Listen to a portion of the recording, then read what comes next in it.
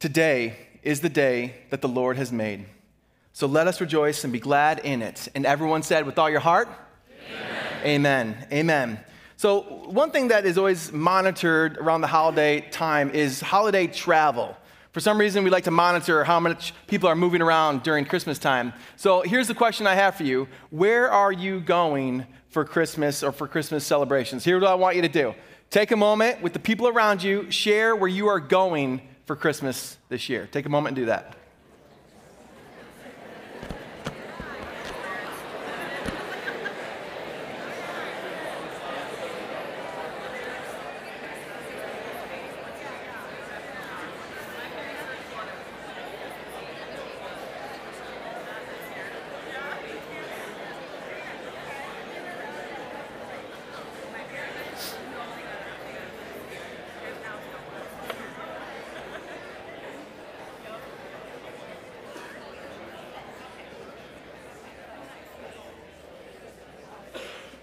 All right, so as we think about where you're going to go for Christmas, let's just hold on to that thought for a second. We'll come back to it.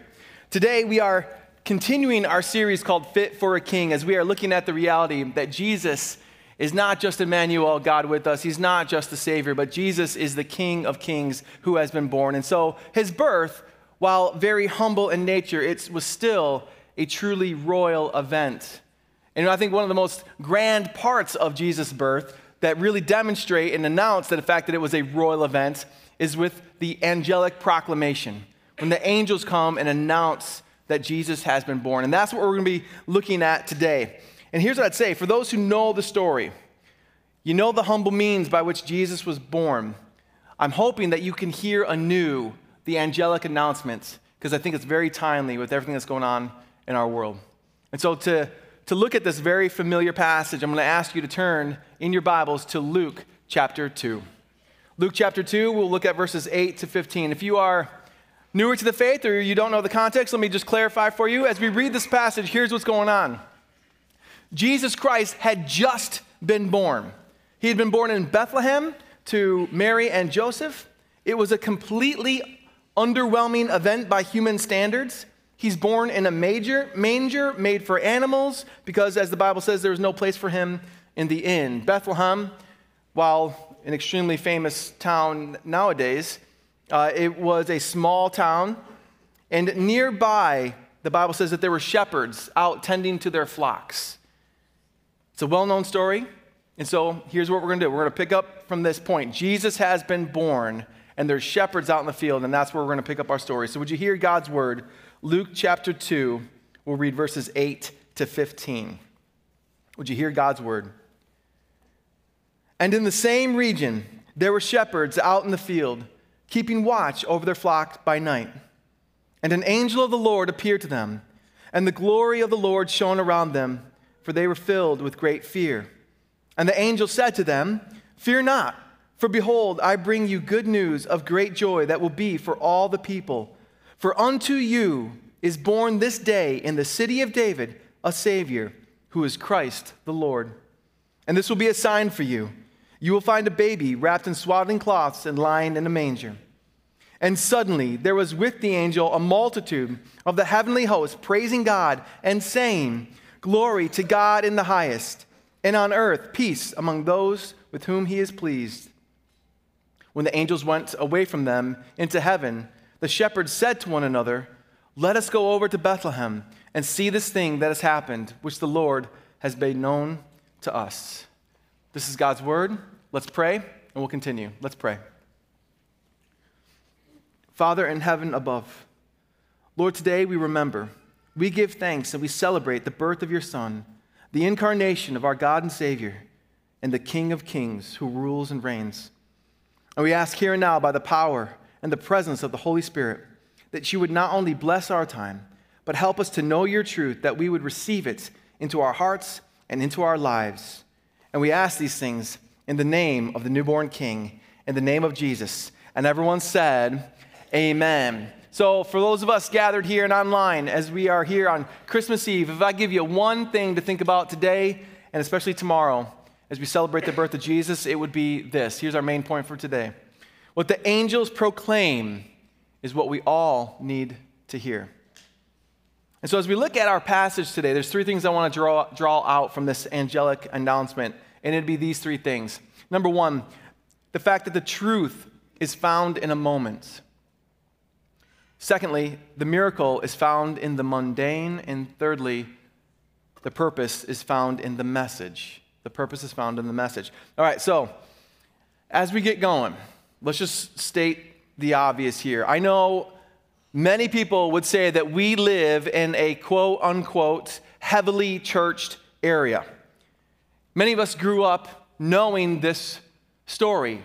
Or even if you didn't grow up going to church, it's such a cultural celebration. Many of us just know the story of Christmas by osmosis to some extent. So here's what I'd say to you. If this passage is familiar to you, if you've heard this passage 1,000 times, here's my challenge to you, especially if you call yourself a Christian. Do you live out this story as well as you know the story? Do you live out this story as well as you know the story? I recently heard someone say this about the American culture. It's that they said that we are educated beyond our obedience. That we know all this stuff. We have all the Bible studies. We have all the resources at our fingertips. We know everything we can, but we don't actually live it out. We're educated beyond our obedience to God's word. And so, again, here's my challenge to you. If you know this story, if you've heard it 1,000 times, do you live it out as well as you know it? Are you filled with hope, true hope? Are you filled with hope every single time you hear this? Or are you just filled with nostalgia? Are you challenged by this story? Are you comforted by this story? Does this story inspire you to live more fully to God? You may know this story, but have you truly heard it? So first thing, Christmas proclaims what we all need to hear. The first one is this: the truth is found in the moment. Let's go back to our passage, what we say we know so well. Let's look at verses 8, 9, and 10 again. Luke says this. It says, in the same region, of course, meaning the same region where Jesus was born, in the same region there were shepherds out in the field, keeping watch over their flock by night. And an angel of the Lord appeared to them, and the glory of the Lord shone around them, for they were filled with great fear. And the angel said to them, fear not, for behold, I bring you good news of great joy that will be for all the people. All right, let me ask you got to be honest. This is church. Got to be honest here. When I read this passage, how many of you thought of Charlie Brown? Let me see. Oh, most of you. Okay. All right. Okay. Yep. You know, whether we think of nostalgia or Charlie Brown, here's what I'll say to you. If we only think of the Christmas celebration when we read this passage, we're missing something so much. This is an entirely underrated passage. Remember what's going on here. These shepherds were among the lowest of the low, and yet they were the ones that God chose to reveal the birth announcement to. They were the first ones to get to hear about the birth of Jesus. These shepherds out in the field, the lowest of the low, the forgotten, and they're the ones who got to hear first the message of Jesus. They were not kings. They were not rulers. They were not social media influencers. They were not rock stars. They were working men. And add to that, they were working the night shift. Nothing but love to third shifters. I worked on third shift for 2 years of my life. My body's not wired for it. 2 years of my life, I never saw the sun. I can't handle it. But I can tell you this about working the third shift. That crew of people that I got to work with, we were a ragtag group, and nobody was looking to quote us. We were with the forgotten, but it was a fun group I worked with. And one thing I can tell you about working the third shift is that we understood that the boss was never going to show up in the middle of the night to say, well done, everyone, keep it up. Boss wasn't walking in at 2 a.m. to give us an attaboy. If the boss showed up in the middle of the night, someone getting fired. No one showed up unless we did something wrong. But I can't imagine being those guys working out at night and God's angel showed up. I can't imagine working third shift and have an angel of the Lord show up to not just tell us news, but the greatest news the world had ever heard. Mary, the mother of Jesus, and I say this with all due respect, she was a nobody by the world's standards. See, in our day and age, where everyone gets their 15 minutes of fame, we live in a world where teenagers' dying wish is to go viral and get some attention. I'm telling you, this is not how God works. God is not impressed by this. He's not impressed by how many likes we get on social media. God's standards are not ours. He goes by his own. And some of you out here, you may feel forgotten, either by your families or by society. But I'm telling you now, it's the lowly, it's the forgotten, it's the mourning, it's the third shifters, it's the people without influence. Those are just the type of people that God reveals big things to. And he calls us to respond. This is how God works. He doesn't wait for the big grand events to reveal his plan. He does it in the moments we'd never expect. This eternal truth that God incarnate had been born, that eternal truth was found in a moment. God does things when we never expect, not just what we don't expect. Like telling a bunch of poor farm boys working the night shift the greatest news the world had ever known. Like a teenager who stands apart not because of her massive social media following. She stands apart because in her heart she is one thing, and that's faithful to God in her simple life. The truth is revealed in a moment, so don't be so preoccupied with the big things in life that we forget to see the way that God moves in the small things. The shepherds were just living life. They were just doing their thing, and that's when everything changed. The angel appeared to them and said, "Fear not, for behold, I bring you good news of great joy that will be for all the people." See, the Christmas proclaims what we need to hear. The truth is found in the moment, and also the miracle is found in the mundane. Go to verse 11 and 12. It says this, "For unto you," I love those two words. Among my favorite combination of two words in all of the scripture. "For unto you is born this day in the city of David a Savior, who is Christ the Lord." Christ has been born to you, unto you. He came for us. We celebrate the one who came to save us, to redeem us. "For unto you is born this day in the city of David a Savior, who is Christ the Lord. And this will be a sign for you. You will find a baby wrapped in swaddling cloths and lying in a manger." Okay, we know this story. We know it. And because we know it so well, I think we've forgotten what we just read. An angel shows up with the glory of God shining around them. These men are absolutely terrified. And what's the news? You're going to find a baby. You're going to find a baby just wrapped up in swaddling cloths. That's the big grand sign I came from heaven to share with you. What? Don't be so familiar with the story that you forget to know the story. What is going on here? You will find a baby wrapped in swaddling cloths. That phrase there, "wrapped in swaddling cloths," is a very wordy phrase in English, but it's actually one word in the original language. You'll find a baby wrapped in swaddling cloths and lying, not in a crib, not in a hospital, not in his mother's arms. You'll find a baby wrapped and lying in a manger. So mundane, but yet a miracle. These guys were working outside in the night shift, mundane, but then a miracle happens. And just think about these guys. I mean, remember, this was a real thing that happened. These guys were just standing out in the field, and I can imagine these guys doing what they do every single night. I can see them kind of just leaning on their staff, just talking to one another, just meaningless, mindless conversation like they've had day in and day out. And then something happens. A night where they normally would have just forgotten what happens, everything changed. A miracle happened in the middle of the mundane. It says, "You will find a baby wrapped in swaddling cloths and lying in a manger." Our Savior was found wrapped in rags. Rags, mundane. The King of Kings was not born in a bassinet made of gold in some palace. He was born in a barn, in a manger made for farm animals. Now, that word manger there, I found myself this past week as I was thinking about this passage, I found myself doing something that I wonder if you do as well. Like when I hear the word manger, I think crib. I think the crib that Jesus was born in at Christmas time. But let me remind you, that's not what a manger is.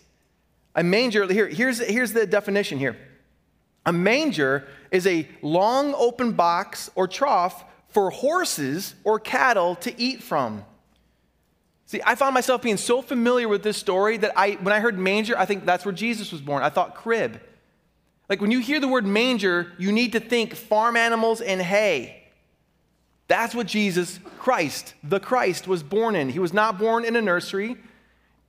It doesn't explicitly say this, but Jesus was born in a barn, or at least a first century Jewish version of that, whether it was like a cutout cave or just a small little enclosure, but it was a place where animals would eat.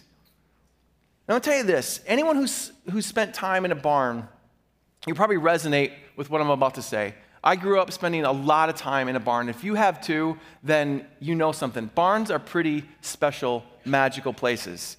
Do you know what I mean? Who's ever spent some real time in a barn? Right? Like, you know those are special places, for some reason or not. And one of my favorite lines about barns comes from a book called Charlotte's Web. I'm sure you've heard of it. Anyone read Charlotte's Web or seen the movie? I'm not sure if this line is in the movie, but it's in the book. And I love this line. Here's what it says about barns. It says, "It smelled of hay and manure. It smelled of the perspiration of tired horses and the wonderful sweet breath of patient cows. It often had a sort of peaceful smell, as though nothing bad could happen ever again in the world." If you ever spent time in a barn, you know what the writer is saying here. But here's what I'm going to tell you. Bad things still happen. But the greatest thing that could have happened did happen, and it happened in a barn. And it's the birth of our Savior, Jesus Christ. See, barns are awesome places, but cows are born in barns. Horses, sheep, goats are born in barns. People are not born in barns, but our Savior was. And this just reminds us of something incredibly special from the life of Christ, that miracles don't just happen on the mountaintops. Miracles can happen in the mundane. But unfortunately, we are the most distracted society of all time, and I don't think we ever look up from our phones long enough to see it. The angel shows up and he says this. He doesn't announce the birth of Savior to princesses or kings, not to presidents or popes, but rather God speaks to the working man. God does not speak to self-proclaimed boss babes or the guys in the corner office. He speaks to the lowly, and more than that, to the faithful. To the faithful who day in and day out rely on the patience of God as the priority of their life. That they may not understand why God does what he does, but they give themselves to him, knowing that he is good. Because Christmas proclaims that miracles don't just happen on the mountaintops, they happen in the mundane. Do you have the eyes to see it, or are you too busy scrolling? Look up from time to time, and I promise you might just see a miracle. Because Christmas proclaims that miracles are found in the mundane. And lastly, Christmas proclaims to us, the angels proclaim what we need to hear, and it's the truth that the purpose is found in the message. So not only does the one angel show up, look what happens. Verse 13. It says, "And suddenly there was with the angel a multitude of the heavenly hosts." Okay, what's that? I'll tell you what that is. That's the angelic army. The king had been born, so God sent his entire angelic army, a multitude of them, a great number of them, to come, and they were praising God.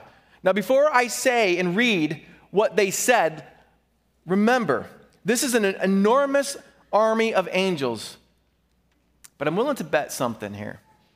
If you know this story, I'm willing to bet something in your mind, maybe not everyone, but I think many of us in our mind, when we think about those shepherds, we think about them doing this, looking up.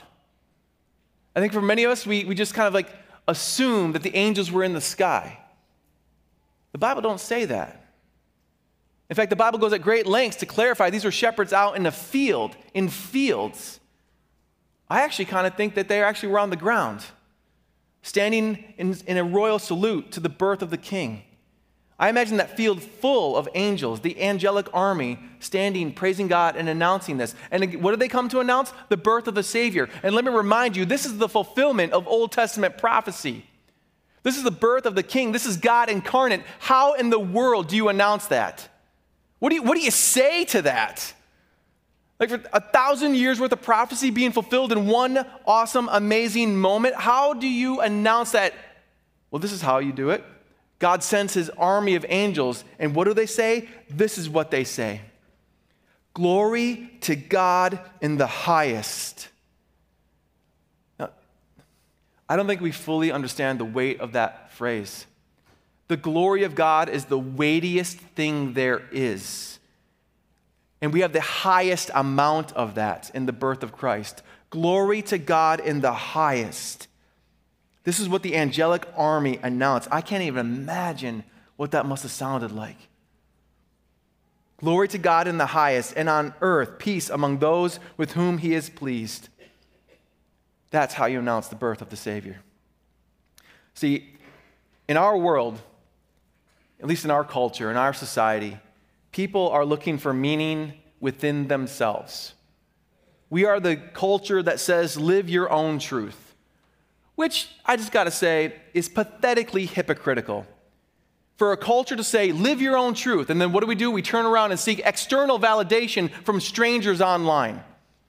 Okay, like we are an incredibly lost culture. If we would just take a step back and just survey what we are saying and what we're doing. Live your own truth, but make sure everyone online who you don't know validates that. Okay, let me tell you something about the gospel of Jesus Christ. The gospel of Jesus refutes both of that. Okay, the gospel says, no, the truth and the message and your purpose is not found within you. It's found externally, but you don't seek validation from strangers. See, the gospel rejects both of this. Our purpose is found in the message, the gospel message, which begins at Christmas. Now listen, while our purpose is found in the gospel message, while the meaning of our life is found in the gospel message is not about us. It's about Jesus. It's the good news given to us. And the good news is about Jesus, who he is and what he's done for us. That he died in our place, paying the penalty for our sin so that we wouldn't have to. This is the good news. But in the gospel, we find our purpose. And you know the gospel. I'm willing to bet many of you do. But when we look at our lives and the interactions of so many Christians, I want to ask them, and I know this is going to sound judgmental, but I want to ask them, do you really know the gospel? I know you know it up here in your head, but do you know the gospel in your heart? Because our lives are a manifestation of what's in our hearts, not just what's in our head. And I want to ask Christians, has the gospel made the trek from your brain of which you can recite to your heart of which you live out? Does it actually change the way you interact with the scriptures? Does it change the way you interact with people? Do you know the gospel? Because here's the reality. The gospel starts with Christmas. That God so loved the world that he gave. That's the Christmas story right there. That's Christmas, that Jesus, the Son of God, came from heaven, born a baby boy, God incarnate, or as the Bible says, Emmanuel, God with us. And so going back to the notion of God telling the shepherds they first got the message. Now, the Bible doesn't say this, but I have a guess as to why God chose to tell the shepherds first. And I think it's found in verse 15. Let's go to verse 15 together. It says, now, when the angels went away from them into heaven, the shepherds said to one another, let us go over to Bethlehem and see this thing that has happened, which the Lord has made known to us. Why did God tell this first to the shepherds? I think it's at least in part because he knew that they would actually respond to the message. They would hear the message and they would actually do something about it. See, the birth of Christ, Emmanuel, comes with the necessity of a response for those who have the ears to hear. And the shepherds show us what the response is. When we hear the Christmas message, what's our response? To go to Jesus. for wherever you are going for your Christmas celebrations, for those who have the ears to hear, for those who have the heart to respond, we go to the manger. We go to our Savior to adore him, to cherish him, to worship him. Our purpose is to know Christ, and through him to know the love of God. You see, I think if the angels went to some royal court and told this to a bunch of officials or princesses or kings, I can imagine they would probably sit there on their high thrones and they would think, wow, this is wonderful news. How wonderful I must be that the angels would tell me. And then they wouldn't do anything with it. But the shepherds, they drop what they're doing and they went to Jesus. Okay, go back to verse 15. When the angels went away from them into heaven, the shepherds said to one another, let us go over to Bethlehem and see this thing had happened. Let's go to Bethlehem and see this thing that had happened. Making no mention that they just were witness to the angelic army before them. You think they might have said, what just happened? But they said, let's go to Bethlehem and see this thing that had happened, because they knew what they just witnessed pointed to something even greater. And so here's my question for you. You are now hearing the Christmas message. Are you going to respond like a high and mighty, affluent person who thinks you're special because you heard this message, but you're really not going to do anything with it? Or are you going to be like the shepherds who hear the Christmas message and you respond by going to Jesus? My prayer for you is that you understand the beauty of God's love for you in what happened on that Christmas morning. That God sent his Son to come to save you. And he did that by living a full human life, perfectly faithful to God, perfectly loving to others.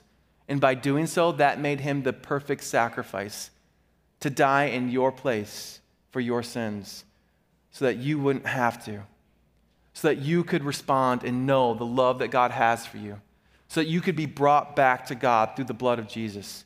That's my prayer for you this Christmas, is that you're not just exchanging gifts, but you are being reminded again of what Christmas is. It is your Savior coming for you, unto you. So which one are you? The one that's too busy to respond, or the one that's going to? The shepherds dropped everything to go to Christ in that moment. And so let me make it clear again. This is what the angels proclaim, that the King has been born. And we all need to hear this, that Christ, our Emmanuel, has come for us. And again, Emmanuel means God with us. Right? This is a two-way street here. God with us, so we respond by going to him so that we can be with him, so that we can be with God again. So that sin that separates us from God, that is removed in the gospel. Our Emmanuel comes to be with us so that we can go to him. So we started this service by asking where you go for Christmas. The one place we need to go back to is back to Christ. We need to go back to the manger, back to the story, and remember again that the King who has come to save us has been born. And that's what we get to celebrate. So let me remind you, what the angels proclaim is what we all need to hear. So go to Jesus. And one of the ways we do that is by responding in worship. So would you please stand as we prepare our hearts to worship? Amen. Would you please bow your heads and let's pray together. Father, we come before you on this Christmas Eve, and I just ask, God, in Jesus' name, that here and now, by the power and presence of the Spirit, Lord, that you'd give us the heart of those shepherds to respond, to go and see, that we might look upon the newborn King, the one who has been born unto us to save us, that this child would grow into the man who would die on the cross and then triumph over death, triumph over sin, and he would rise again. So, Father, I pray that here and now, Lord, as we sing the words of this old Christmas hymn, Father, I pray, God, that we'd sing them anew, we'd sing them true. We pray these things in Jesus' powerful name. And everyone said, amen. Church, let's worship together.